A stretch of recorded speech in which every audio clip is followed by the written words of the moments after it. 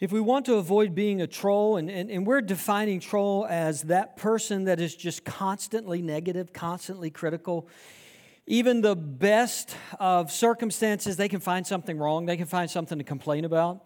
If we want to avoid being that person, we have to admit that we face certain challenges in overcoming a tendency toward the negative. Researchers call this negativity bias, that humans, to some degree or another, maybe it's harder in some than others, but all of us to a degree have what researchers call a negativity bias, which generally is explained as humans give greater psychological weight to negative experiences and negative emotions than they give to positive experiences and positive emotions. Let me give you a couple of examples.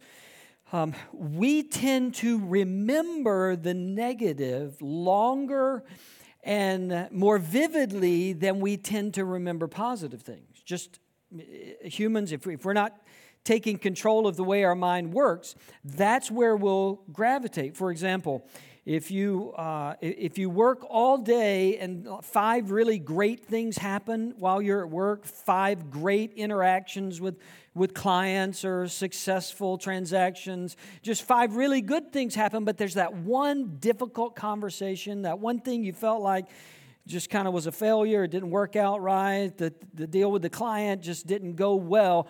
On the drive home, guess which one you're most likely to think about? You're most likely to still be working around that one failure. Even though you had 5 good things, that one negative experience tends to stay with us longer. We tend to internalize criticism in a way that we don't internalize praise. Again, so sort of same analogy. Today, if you get 5 positive comments about you or what you do or how you look or how you parent, like 5 positive things, but somebody says something kind of negative about you or the way you look or how you parent or your kids, or just one little shot, one little veiled little negative comment about you, guess which one you're probably going to be working around in your brain for the next 2 days. It's not all the positive things. It's not all the great things that people said about you. You're going to be thinking about that one piece of criticism, that one negative comment that you received. This is one of the reasons news broadcasts focus on negative stories. If we surveyed people, everyone would say, I wish there was more positive news. I wish there were more heartwarming stories. All of us would say that, but we tend to engage more with negative content. We have more things to say about. We have a stronger response to negative stories. And the news has figured this out, all right? They've figured out if they give us something to argue about or be mad about or be frustrated about, then we'll talk about that and we'll post about that and we'll retweet the article and we'll make comments. So we will engage negative stories to a higher degree than we will engage with positive stories. And news only cares about our engagement, right? Because that looks good to their advertisers. They've figured out there is a greater weight to negative experiences and negative stories than positive ones. It's one of the reasons that we will always have negative campaigning in politics. It's one of the reasons there will always be attack politics and there will always be pointing fingers and how terrible the other side is, because we all have this bias, we have this temptation where we would rather say something negative about the person we don't like than say something positive about the person we do like. Just scroll through your social media today, right? Just scroll through and see positive versus negative. When it comes to politics, just think back to the last election.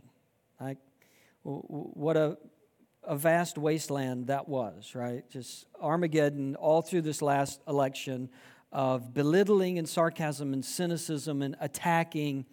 And if you're not convinced, just wait to the one that's coming up, all right? We're starting another one right now, and it's all going to be attacking and negative. and they know you're going to repost it, we're going to repost it, we're going to talk about it, we're going to say how terrible the opponent is, the person we don't like is, more often than we will say how great our person is. We have this tendency, this negativity bias, to notice and engage with negativity more than positive. This affects relationships. John Gottman's done a lot of research and a lot of writing on marriage.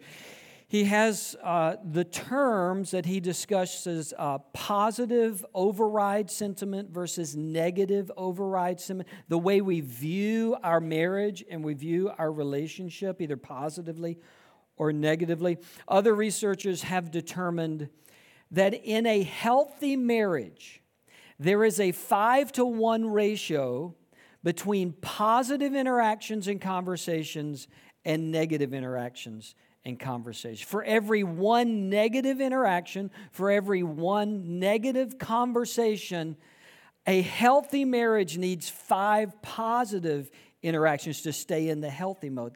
That's what negativity bias is. There is a greater weight to what is wrong than to what is right. Some researchers put the number at 3 times as much. We put 3 times as much emotional weight on negative occurrences as we do on positive. So that's one thing we have to admit. If we're trying to not be critical, we have to admit, I have this tug towards the negative and towards the critical. The second thing today that I want to suggest we have to admit and we have to be mindful of is we have to understand the power of negative thoughts to build on themselves. For one negative thought to lead to another negative thought, to lead to another negative thought. In some ways, our thinking, whether positive or negative, trains our brain to move in a certain direction. And whichever direction we're moving, our brain is going to start moving in that direction in the next set of circumstances. So every time we respond negatively and critically, we're essentially paving the path for where our brain's going to go in the next relationship, in the next conversation. It's like we're building a train track as we're traveling it. And we're laying tracks ahead so that for every negative thought, I'm building a track that's taking me farther in the negative direction. For every positive thought, I'm building a track that's going to make it easier for me to see things from a positive perspective the next time. Our brain builds these pathways and reinforces the direction of our thinking. It's similar to the idea that we tend to see whatever it is we're looking for. We tend to notice whatever it is we're looking for. And I know this is a well-used analogy, but it's the best one that's out there, so I'm going to use it. When you're shopping for a new car, when you're trading in, you're upgrading, you need a new car, most of us have at least a little bit of a desire to want a unique car. We don't want a car like everybody else. And so you go online, you start shopping, you go to the dealership, and you find the car that you love, and it's not like anybody else's car, right? Or the color. You find a color that you've never seen on the road before, and you're thinking, I'm going to buy this car in this color, and I'm going to be the only one driving it. I'm going to have a one-of-a-kind, unique vehicle. And from the time you leave the car dealership until you get home, you see 20 cars exactly like the one you just bought. Now, they were there the whole time. It's just that you weren't looking for them. Your brain wasn't trying to notice them, but once you bought that car, you saw that car, you bought it, it's now on your mind, and suddenly you start seeing it everywhere. Criticism and negativity is similar. When I train my brain to always see what's wrong, I always see what's wrong. When I've taught my brain to be critical of every person I meet or every circumstance I'm in or every organization that I'm related to, when I've taught my brain to see the negative, my brain sees the negative because that's where I've trained it. And some of us, in admitting, and this we're admitting reality now, some of us have to admit we've been building that train track for a long time. We've been laying piece after piece of critical, snarky, cynical, sarcastic thoughts and comments for a really, really long time. Now, the other problem is almost everything is more difficult for me to see in me than it is for me to see in you. I see many things clearly in you that I have a really hard time detecting in myself. And you're the same way. You can see things in other people that you don't see in yourself. So today, we're going to look at this in some other people, right? We'll talk about other people before we talk about us. The classic example in the Bible, and really the most extensive example, is the negativity of the children of Israel, the Hebrew children, as they wandered in the wilderness under the leadership of Moses. And some of us know the story. Maybe you're not familiar with the story. God's people end up in Egypt. That's its own story. They grow and they multiply over hundreds of years, and the Egyptian leaders then become afraid that they're going to overthrow the Egyptian kingdom, and so they enslave all of the Hebrew children, make them build bricks and work them hard. It's a bit of a miserable existence. God steps in after hundreds of years and says, we're going to leave Egypt. My people are going to go to the promised land because I have a place that I've prepared for them. And he sends Moses to be his spokesperson and to lead them out of Egypt. And there's a whole big process through all of that. But eventually, Moses and the people leave Egypt, headed to the promised land. And in Exodus chapter 14, there's this incredible moment of the children of Israel leaving Egypt, and then Pharaoh's army comes chasing after them. And God puts this huge cloud in between his people and the Egyptians, and that's when Moses parts the Red Sea, and they walk across on dry land. And then once they get over, then Pharaoh's army, the cloud lifts, and they run into the parted waters, and then God closes up the waters and kills all of the Egyptian army to protect his people. So this incredible scene, this miracle that God works right in front of his people. And then in Exodus chapter 15, they have this worship service. Miriam leads it, and she's singing, playing a tambourine, and they have this incredible worship service. God, you are so great. God, you are so awesome and fantastic. Then, at the end of all of that, the end of chapter 15, verses 23 and 24, the Bible says, when they came to Marah, they could not drink its water because it was bitter. That's why the place is called Marah. So the people grumbled against Moses, saying, what are we to drink? And you got to keep this in context. And you got to think about negativity bias. They just walked through the sea on dry ground. God just put a cloud in between them and Pharaoh's army. They just saw Pharaoh's army destroyed by God's miraculous work. They just had a huge praise service for God, but now they don't have anything to drink and they're grumbling and they're complaining.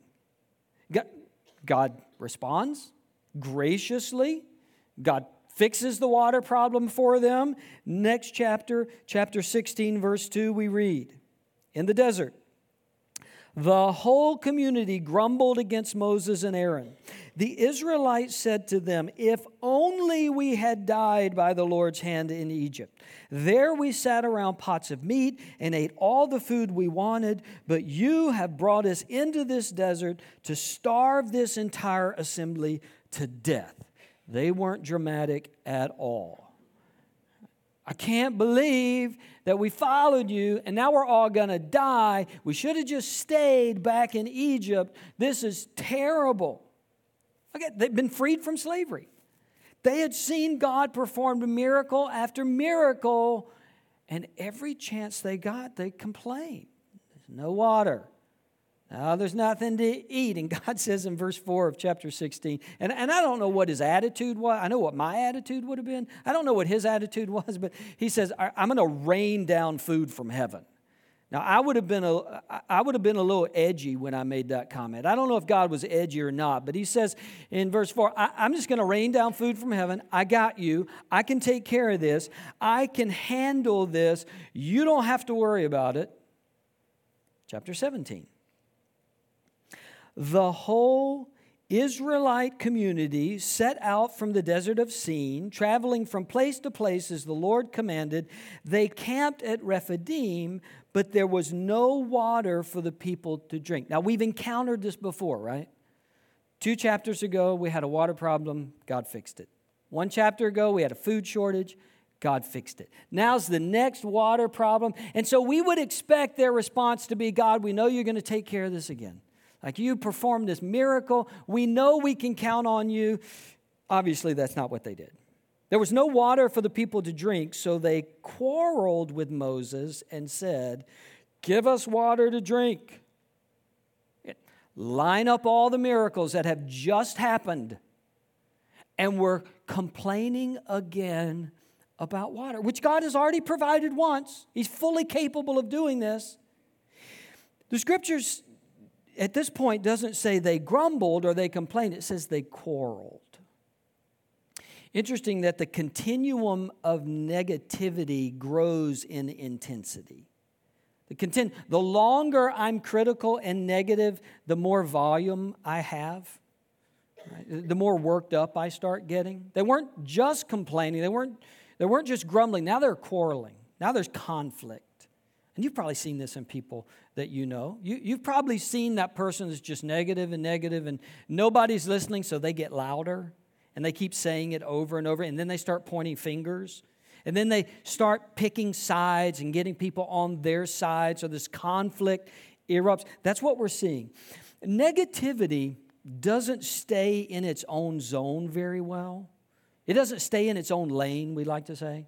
Negativity doesn't just pick a spot and say, all right, I'm going to be right here. And my negative level is always going to be at this point, and I'm only going to be negative about these things. Negativity has a way of swerving into all the lanes, growing into all the lanes, getting louder, getting more aggressive, raising the conflict level. It doesn't just stay in one spot. Numbers chapter 11. Now the people, different scenario, same group of people in the wilderness, Numbers 11. Now the people complained about their hardships in the hearing of the Lord. So now it's not water, and it's not food, and it's not water again. It's not really anything specific at this point. Their life's just tough, right? They're just complaining about, my life's so hard. There's so many bad things that happen in my life. I'm just the victim. Everybody's against me. Nobody likes me. I think I'll eat some worms, right? Just that whole deal. My life is really hard. I can't even put my finger on what it is. My life's just always so hard. That's where they were, complaining about their hardships in general. And the narrator specifically says, they were saying this in the hearing of the Lord. In other words, God could hear them. That's an interesting phrase because God can always hear us, right? It's just in this case, the narrator wanted us to be sure we didn't miss this part. God was listening. When they complained about the water, God was listening. They complained about the food, God was listening. Complained about the water again, God was listening. They complaining about their hardships, God was listening. And here's God's response. And when he heard them, his anger was aroused. Then fire from the Lord burned among them and consumed some of the outskirts of the camp. So God fires a shot across the bow, right? God says, I need you to know I hear all of this stuff. I need you to know this needs to stop. Like, I could respond very dramatically to what's happening. So he sends fire. The Bible doesn't say anybody got killed, anybody got injured. God was just saying, you need to correct the course that you're on. Here's one of the realities about trolls and critical people. Often critical people don't make changes even when there's consequences for their negativity. There's some sort of consequence. Like, they said the wrong thing to the wrong person finally, and there was pushback. Somebody stood up to them. Somebody called them out about that thing they posted or the office email they sent out. Somebody fired back. They got called into a meeting.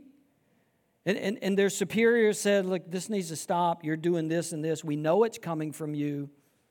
Even when there's that pushback, that consequence, people who are used to responding negatively typically find some way to blame somebody else. They typically find some reason why this is somebody else's fault. So not even a consequence helps sometimes. So here's God. People complain. Fire from heaven. The very next verse. The rabble with them began to crave other food. And again, the Israelites started wailing and said, if only we had meat to eat. We remember the fish we ate in Egypt at no cost, also the cucumbers, melons, leeks, onions, and garlic. But now we have lost our appetite. We never see anything but this manna.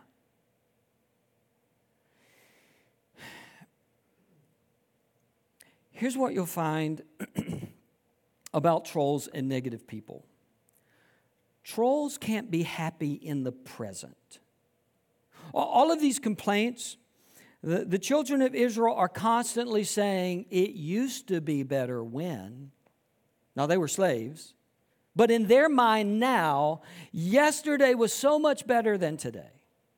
The last circumstances where there was so many better benefits then than there are now. Negative people have trouble being happy today.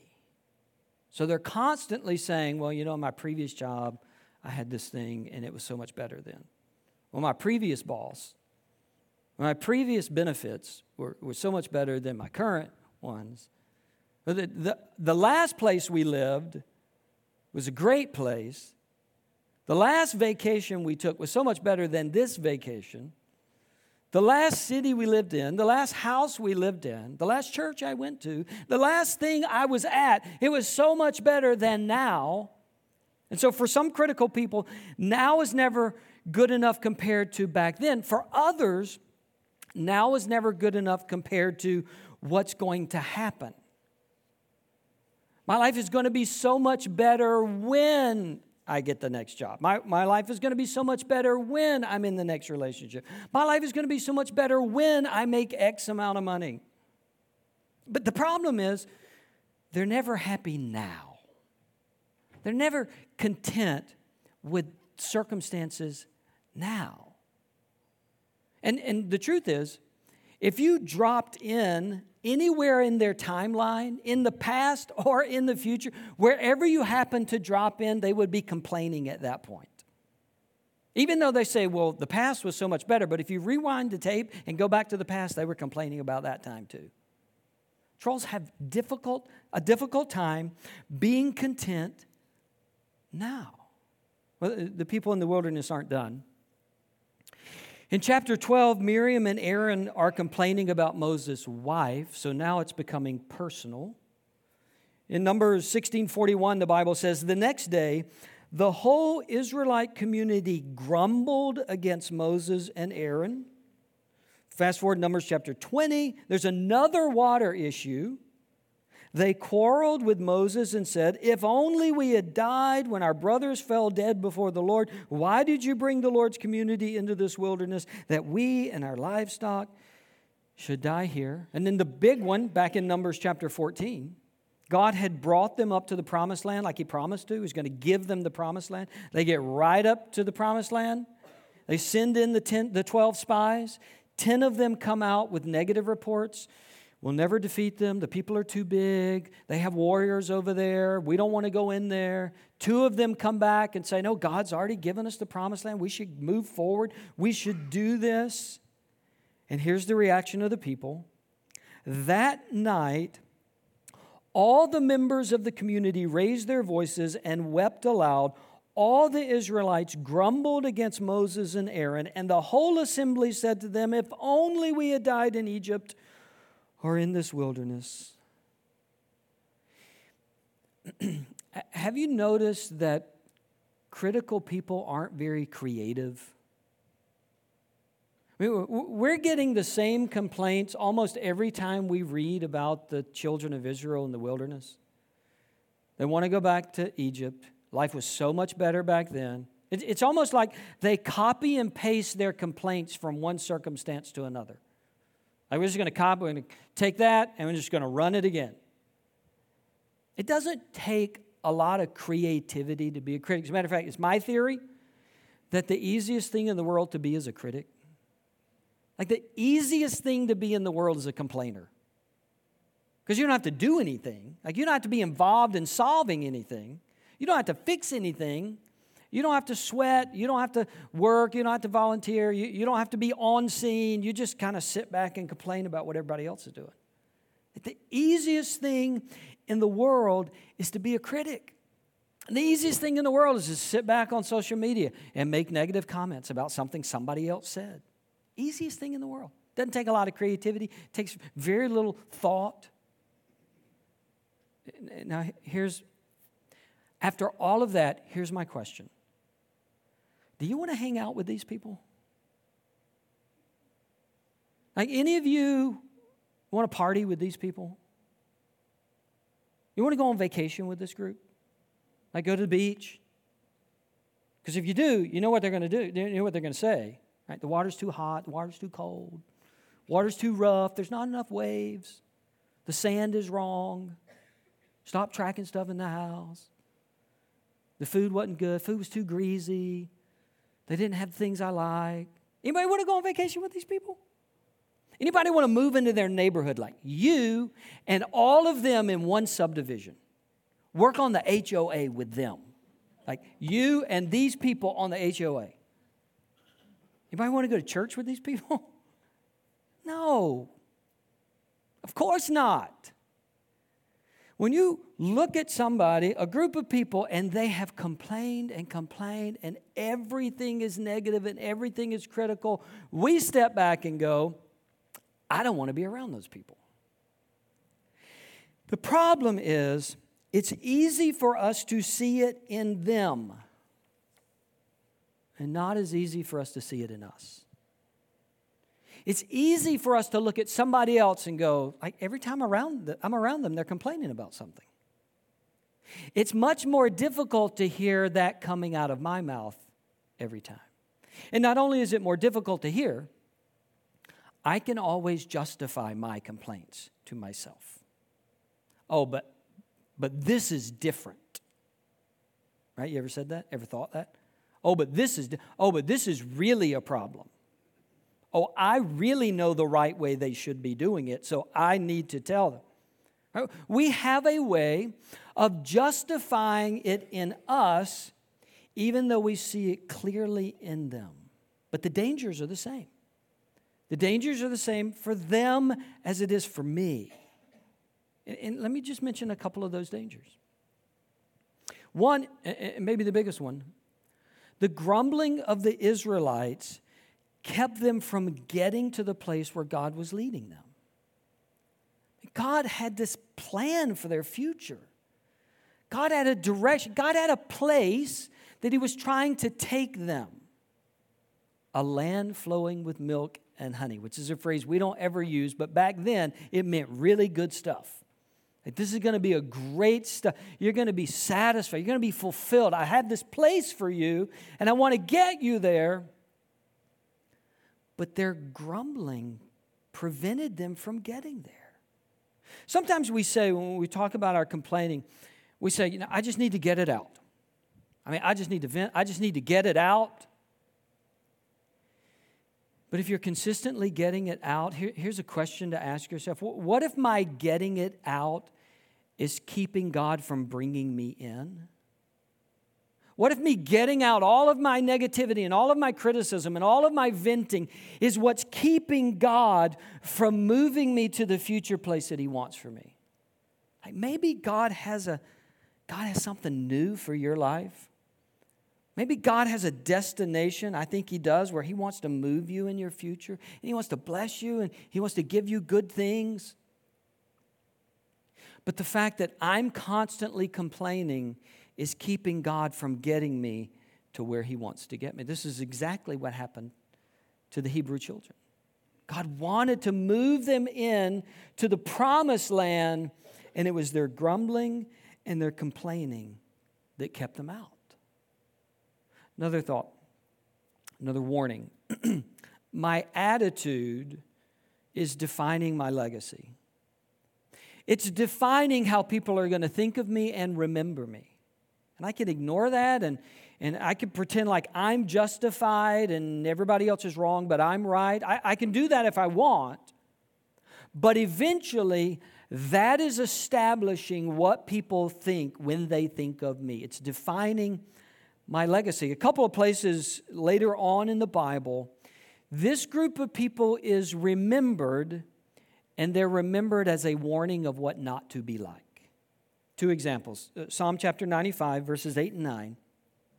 The psalmist says, "Do not harden your hearts as you did at Meribah, as you did that day at Massah in the wilderness where your ancestors tested me. They tried me, though they had seen what I did." Now, Massah and Meribah, those are the two of the places where there were water problems. And God miraculously provided water. But what they remember about that generation is they just complained. They short-circuited what God was trying to do in them. Don't be like them, is what the psalmist is saying. Don't be like them. Don't be like them. Be different.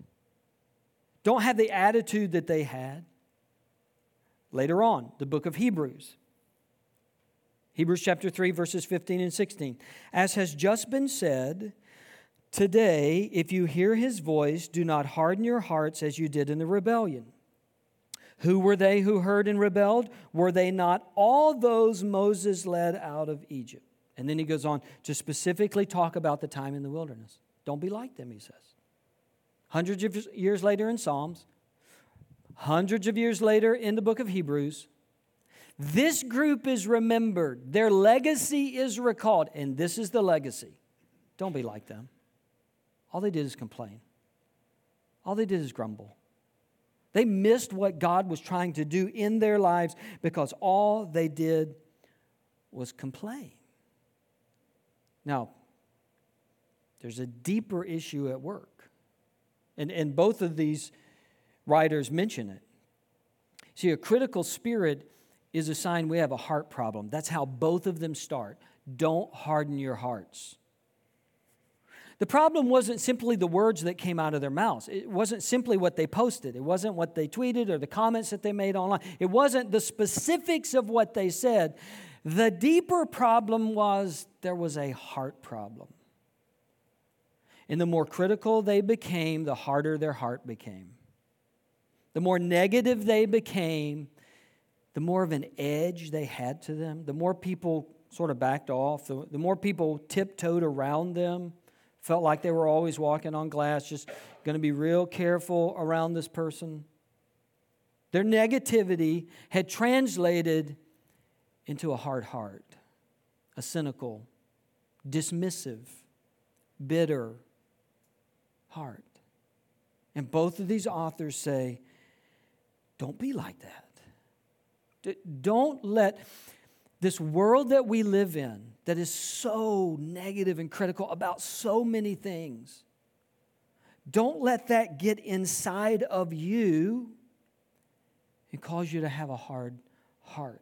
The writer of Hebrews, when he's summing all of this up, he takes it even a little bit further. He says, "So we see that they were not able to enter because of their unbelief." The underlying problem with the grumbling and complaining was they didn't trust God. The underlying problem of them not wanting to move into the promised land that God had promised them, they didn't trust God. And their complaining and their grumbling was spilling over from a heart that just didn't trust God. If we're going to get to the bottom of why we view things cynically, ultimately at the bottom of it is going to be we just don't trust God with that thing. And so I feel like I have to take charge of it and give my 2 cents, and I have to let them know they're wrong because I don't trust God to work that out. In whatever environment we're in, when we feel the need to constantly share our opinion, to constantly criticize, really what we're saying is, I don't trust God to handle this. So I need to handle it. So here's where we are. We all have a pull. We all have a tendency to be negative. Negativity bias. We all have that to some degree. With every thought and every word and every choice, we're reinforcing the way we see the world. Ultimately, that's going to shape our legacy. That's going to determine how God can lead us forward or whether God's not going to be able to lead us forward to what He wants for us. And it all comes back to whether I trust Him or not. Let me just add,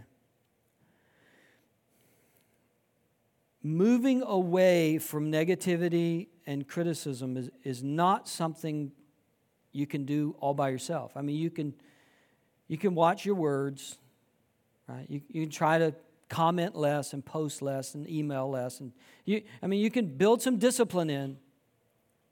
But changing our heart is a work of God's Spirit through Jesus. And all of us are helpless to some degree in changing that part of us apart from Christ. And so I don't want you to leave and think, well, I got to put some discipline in. Yeah, maybe you do. I got to watch what I say. Maybe you do. That helps. But what changes us from the inside out is knowing Jesus. Trusting God's plan through Christ for our forgiveness and salvation. And if you haven't done that, that's the first step. It's like giving your life, trusting your life over to Christ, that He's the Savior of the world who died for you and rose again, pay for our sins.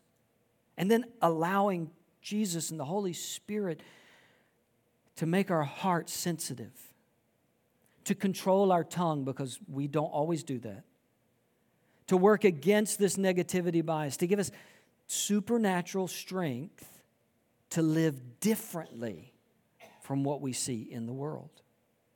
Let's pray. God, I pray that You would be at work in us. We are surrounded by, influenced by, shaped by a world of cynicism and bitterness and negativity. Even in our own hearts, we find it easy to point out the faults of others, to point out the problems of others.